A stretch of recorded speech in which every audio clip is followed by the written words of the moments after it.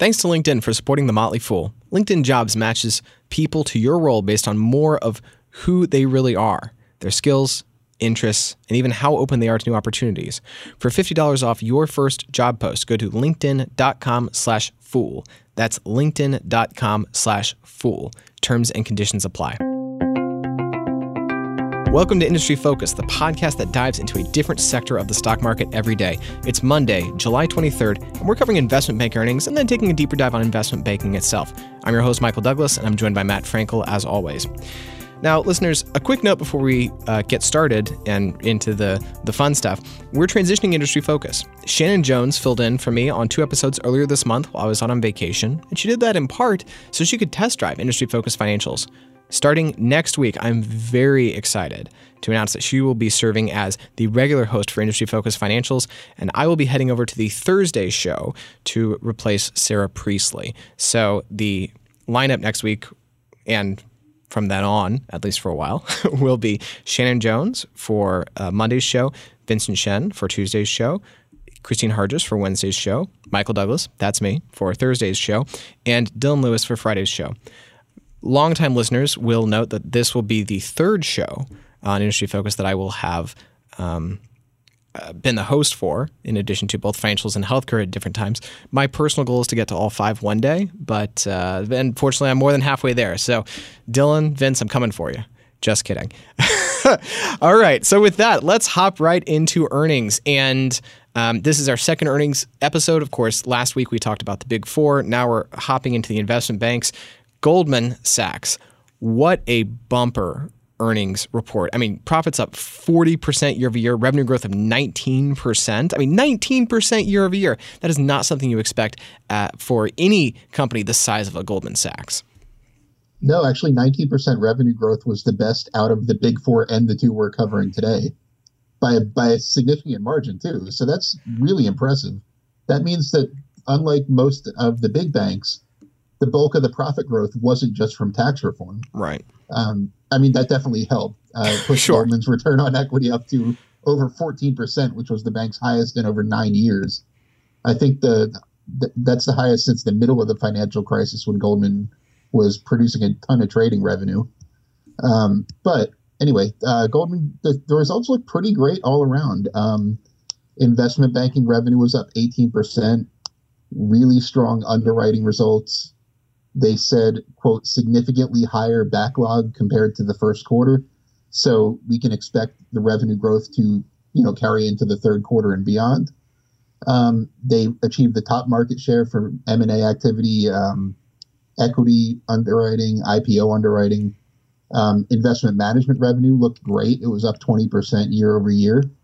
Their assets under supervision actually grew by $15 billion despite a slight market value decline, which means money is flowing in despite so-so market performance, which is always a great sign for an investment bank. And kind of my favorite reason to like Goldman, their investing and lending segment, which includes their Marcus consumer banking platform, revenue soared by 23% year over year, a 67% increase in revenue related directly to the interest income they're receiving from Marcus. So that's a big, big deal. The only thing that kind of wasn't great was trading revenue was just okay. Trading revenue is a big deal for investment banks, as we'll get into in the second half of the show. But while other banks with big investment banking presences like JP Morgan Chase and Morgan Stanley kind of blew expectations away on trading revenue, Goldman just kind of did what was expected. So that was kind of one weak point. But all in all, Goldman Sachs had a really, really strong quarter. Yeah, they did. And let's actually jump into Marcus a little bit more. So a couple of things that I want to highlight here. So first off, Goldman's CFO on the call reported that they've originated over $4 billion of consumer loans at Marcus at this point, and they're holding $3.1 billion of those loans on their balance sheet as of June 30. So they're lending. It's scaling pretty rapidly, and these are loans that they're pretty comfortable holding on their balance sheet. Additionally, their retail deposits, I'm quoting here, grew to over $23 billion. So that's just an enormous amount of deposit activity for a bank that historically hasn't been that involved in deposits. And that's a real sign that this digital banking initiative is working well for Goldman. Of course, the flip side of that is now a lot of other folks are looking to get involved. Citigroup has started making noise about it, JPM as well, I believe. And so, there's a lot of interest in other folks kind of building increasingly strong digital presences to really try to combat Marcus's success. Now, Goldman's stance on this is essentially, hey, listen, even with a relatively small market share long term, not that they're predicting that, but that, it's certainly possible, competitive, online, like we all get it. It may, in fact, be that they aren't a massive winner long term, but that even with a relatively small market share across, it can still meaningfully move their business forward. And they believe that they can, maintain some differentiation with all of their kind of doing to develop the tech backend, and because they aren't as tethered to kind of some of the older ways of doing things that the universal banks really largely are. And so that can be kind of a long-term benefit to Marcus. Yeah, and it's also kind of interesting to point out that Goldman is not stopping with just personal loans and savings accounts. They did a presentation over this about a month ago where they mentioned areas like mortgages, credit cards, auto loans, checking accounts, things that traditionally have not been in their wheelhouse. Mm-hmm. That they're planning on jumping into. We actually just recently learned that they're going to be Apple's co-branding credit card partner. Now, I don't know of a bigger way to make an instant impact in the credit card space than to partner with a company like Apple. So when Goldman's getting into this consumer banking businesses, they're kind of jumping in really strong. They're not just kind of tiptoeing in the water. They're jumping into this full force. So if they actually do add mortgages, auto loans, and other things like that, they also mentioned insurance, for example, for consumers, that they could really, produce some serious revenue if they're successful. Yeah, no, and insurance is a huge opportunity. It's interesting as well. So one of the things that they are trying to do is test doing some lending to folks with somewhat lower FICO scores. So think kind of your 630 to 660 range. They called this, quote, deliberate testing, end quote, and that it represents less than 5% of originations. But they are trying to kind of ladder down, sort of go down a little further on the credit ladder to see sort of what things look like down there. Now, to be clear, like overall portfolio quality through Marcus is very strong. Average FICO score is over 700. So I think we can feel pretty good that this is sort of intentional, thoughtful risk taking on. But I will say, it does make me a little bit nervous because, this consumer lending historically has been something that the banks haven't been, let's say, that involved in. And particularly given that Goldman doesn't have that much experience in this particular area, I'm a little bit nervous that this might be chasing yield, and that when the credit cycle turns, as inevitably it will one day, that could become a real problem for them. Yeah, I'd agree with that. That does kind of make me nervous. On one hand, I don't want to really question Goldman's ability to manage risk because they've done that very, very well for a very long time. Right. But as Michael just said, this is a new area for the bank. So, and traditionally their clients, institutional investors and high net worth investors are not low FICO score, risk. So this is definitely a new area for them that kind of is worth watching. Yeah. So just to kind of sum up their quarter and kind of where things stand, it's very clear they're investing very heavily in the digital bank. Certainly their acquisition of the Clarity Money app is also kind of part of that move to just make this just as robust an online offering as possible. And it really, I think, puts them in place long-term to compete with your Mints and kind of the online sort of financial hacking, if you will, softwares and apps that have really seized a lot of people's interest and have done a lot to kind of democratize banking.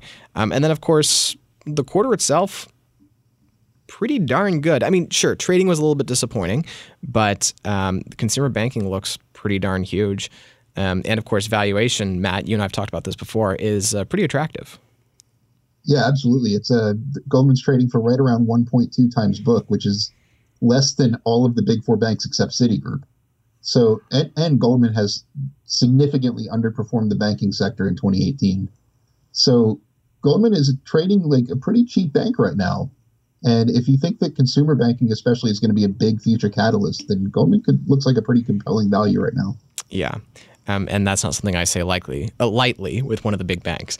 Okay, so that's Goldman. Now let's turn to Morgan Stanley. Now, remember, one of the really important things when thinking about any one company's success or failure is to look at their closest comps wherever possible, right? So, if somebody makes smartphones, you want to kind of compare to other folks making smartphones to understand whether there are secular trends or whether there are things that are really specific to that company. So just remember that lens as we talk about Morgan Stanley. So, like Goldman, a great quarter by most measures. Earnings are up 49%, 12% revenue growth. Not quite as strong as Goldman's, but I mean, I'll take 12% revenue growth from a big bank any day of the week.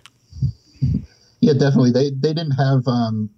You got to remember that Morgan Stanley doesn't have quite as big of a consumer banking growth engine kind of fueling revenue, so that's kind of a big differentiator there. But Morgan Stanley's earnings looked pretty great all around, just like Goldman's. Investment banking revenue was up 20%, just like Goldman. And just like Goldman, M&A activity, underwriting, IPOs were really strong areas. The big difference in Morgan Stanley's earnings was that they blew trading expectations out of the water. Analysts expected trading to be pretty flat year over year, but Morgan Stanley's rose 9%, and it was evenly split between equities trading and fixed income trading, which really made investors happy. Wealth management and investment management revenues were up by about 4% in both of those categories, but not quite what the market wanted to see. But the trading revenue and great investment banking results just really overshadowed that. Yeah, and one of the interesting things here is that usually you kind of see equity and fixed income trading to some extent kind of moving correlating negatively with each other. When one's up, the other one is down. So for them to both kind of grow at the same time is a really interesting outcome. Yeah, and just they both grew at 9%, which was great. Like Michael said, normally one goes up and one is kind of weak. So that's a great all-around result. It seems like they're kind of taking market share in trading from some of their rivals almost. But it was just a really great quarter. Like I said, revenue growth not quite as strong as Goldman, so it seems like their earnings growth was more fueled from tax reform than Goldman's was. But like I said, trading was just a big differentiator, and that's why Morgan Stanley was probably the best performer of the bank stocks right after earnings. Yeah, it's interesting because when thinking about both Goldman and Morgan Stanley, analysts were kind of asking on the Goldman call, sort of like, well, why do you think the market hasn't rewarded you? And their response, and management's response, was essentially, well, because these things kind of need more time to play out, and so we're not really interested. We don't really care about stock price today or tomorrow or next quarter. What we're really thinking about is what business value are we driving a couple of years, several years down the road, and then what will that mean for book value, and therefore what will that mean? Sort of everything kind of follows from that. With Morgan Stanley, it was interesting because one analyst essentially asked, hey, y'all have had a lot of change. You've done a lot of new things, but it feels like everybody else is doing more new things. And Morgan Stanley's management was essentially like, listen, we are going to continue executing on the growth plan we have. And we're obviously going to be looking into, understanding better things like the digital bank, for example, which they haven't really played in much. But we're going to kind of focus on the things that we know are going to be winners. And also keep in mind, we've changed, I'm paraphrasing, but essentially we've changed more in the last few years than in the previous 80.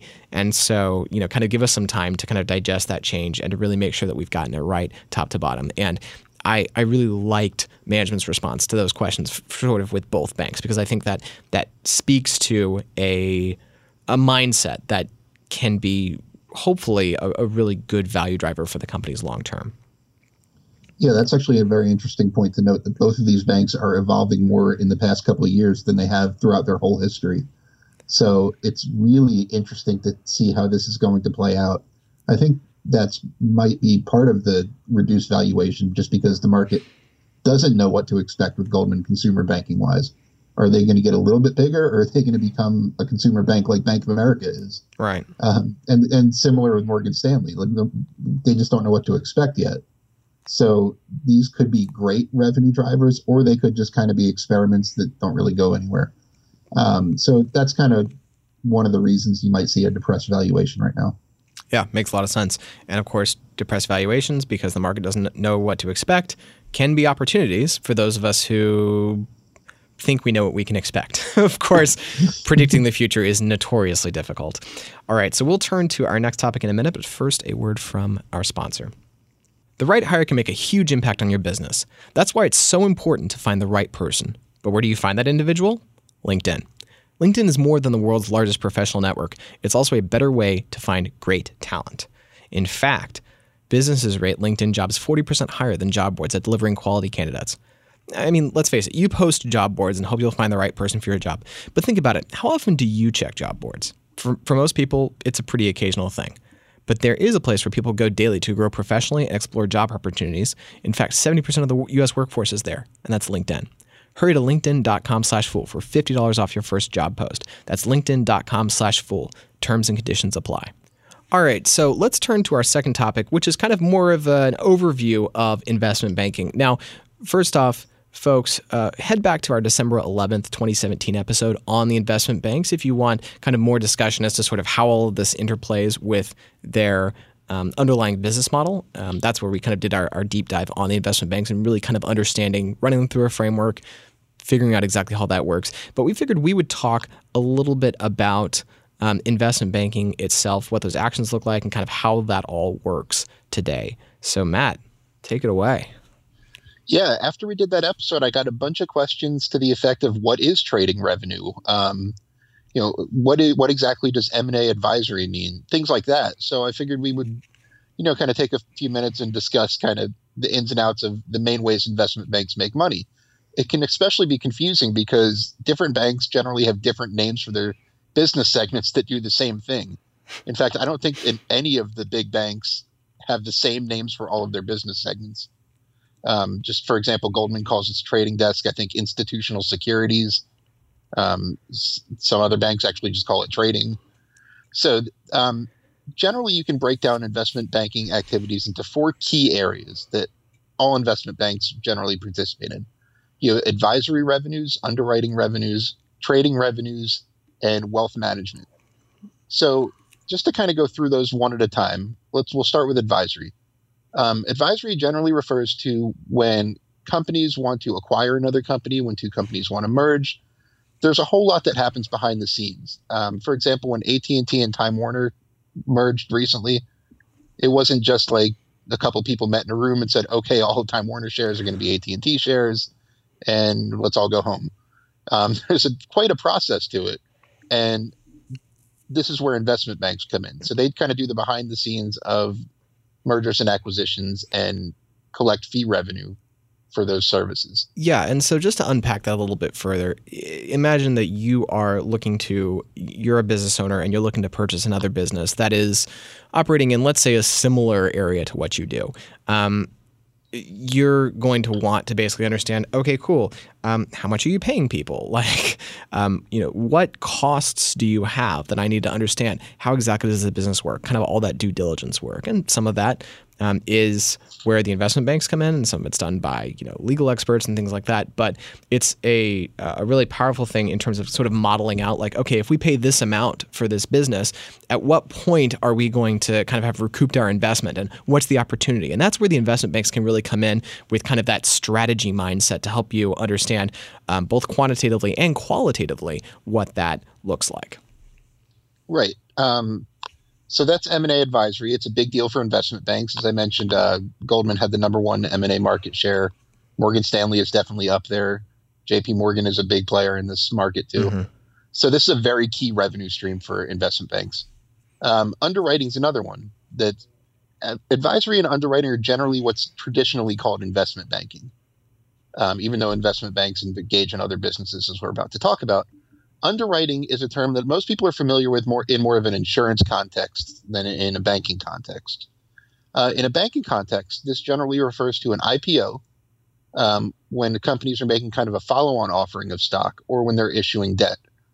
And it means that the investment bank is committing to sell a certain amount of shares or bonds on the open market on behalf of the company. When a company goes public, they don't just have a sale of their shares. They have investment banks. Generally, it's more than one if it's a reasonably sized IPO. And they have these investment banks commit to sell certain numbers of shares each. Like, for example, Goldman might commit to sell 1 million shares of a company's stock. No matter what the market conditions are, they say, we are going to sell 1 million shares of your stock. And that's how IPOs take place. Goldman gets fee revenue for that as well. Investment banking is very fee driven as opposed to interest driven traditionally, as we mentioned in that other episode. And underwriting is the other big area of traditional investment banking that people need to know about. Right. And thinking about investment banking underwriting, there's equity, there's IPO, as we've talked about, there's debt underwriting. There are a lot of opportunities for banks to make fees, to make fee income, kind of helping the company sell whatever it is it's looking to sell here. Let's turn to our third piece, which is trading revenue. So investment banks will manage money for clients and trade on their behalf, and they'll also trade for themselves so that they can just kind of make money both ways. Yeah, this is kind of the least understood part of investment banking among retail investors, at least. And it's also very unpredictable. As we saw for Morgan Stanley's report, for example, this quarter, analysts usually get this wrong when they're predicting trading revenue in one way or another, either to the plus side or the bottom side. Just because it's very unpredictable. There's two main ways that trading revenue comes about. The first is client trading, when investment banks will call their institutional clients or their high net worth clients and suggest investments to them. The clients will then order the investments, and the salespeople will call the bank's traders, and the traders will place the trades on the open market and earn commission revenue that way. The other way is called proprietary trading, where banks are trading on their own behalf to try to earn a profit. If you hear of high frequency trading, algorithmic trading, flash crashes, right? There's a bunch of different forms this can take, and there's way too many ins and outs to proprietary trading. Too many things that can go wrong to mention in just a short podcast. So proprietary trading is the reason why this is very unpredictable. It's really tough to, that's why they call it proprietary, because no one really knows how it works for each individual bank and how they're trying to make money. So it's very unpredictable how they're going to, convert their proprietary trading strategies into revenue. Yeah. As you noted, trading revenue generally higher during volatile periods, lower during calm markets. And so that's one of the interesting sort of like counter-cyclical things almost that happens with these investment banks. Let's turn to number 4, wealth management. Now, this is one probably most people on some level get. You give your money to one of these investment banks, they manage it for you, they charge a fee for doing so.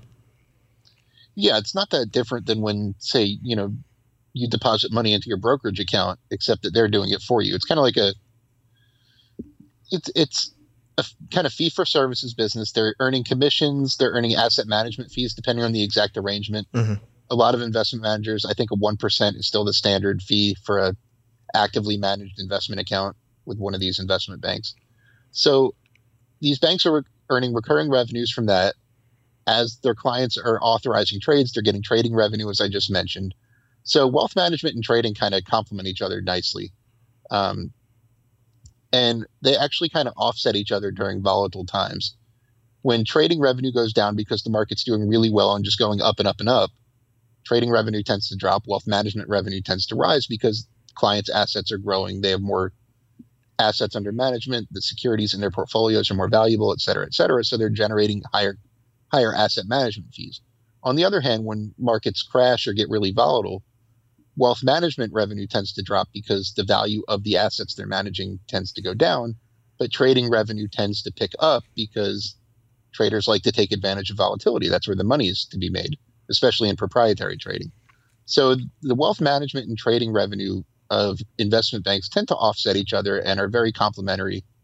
And that's kind of one big key for investors to know, that generally one of those is stronger than the other. Right. And it just kind of depends on on how the kind of broader market's doing and how the bank is executing on its particular priorities. Cool. Well, that's really kind of the main stuff that really goes into this investment banking stuff that we keep talking about. So hopefully that's kind of helped you understand sort of how all of that interacts and exactly how banks are making money when they're talking about things like trading revenue. And so that's it for this week's financial show. Questions, comments? You can always reach us at industryfocus@fool.com. As always, people on the show may have interest in the stocks they talk about, and the Motley Fool may have formal recommendations for or against, so don't buy or sell stocks based solely on what you hear. The show is produced by Austin Morgan. For Matt Frankel, I'm Michael Douglas. Thanks for listening, and Fool on.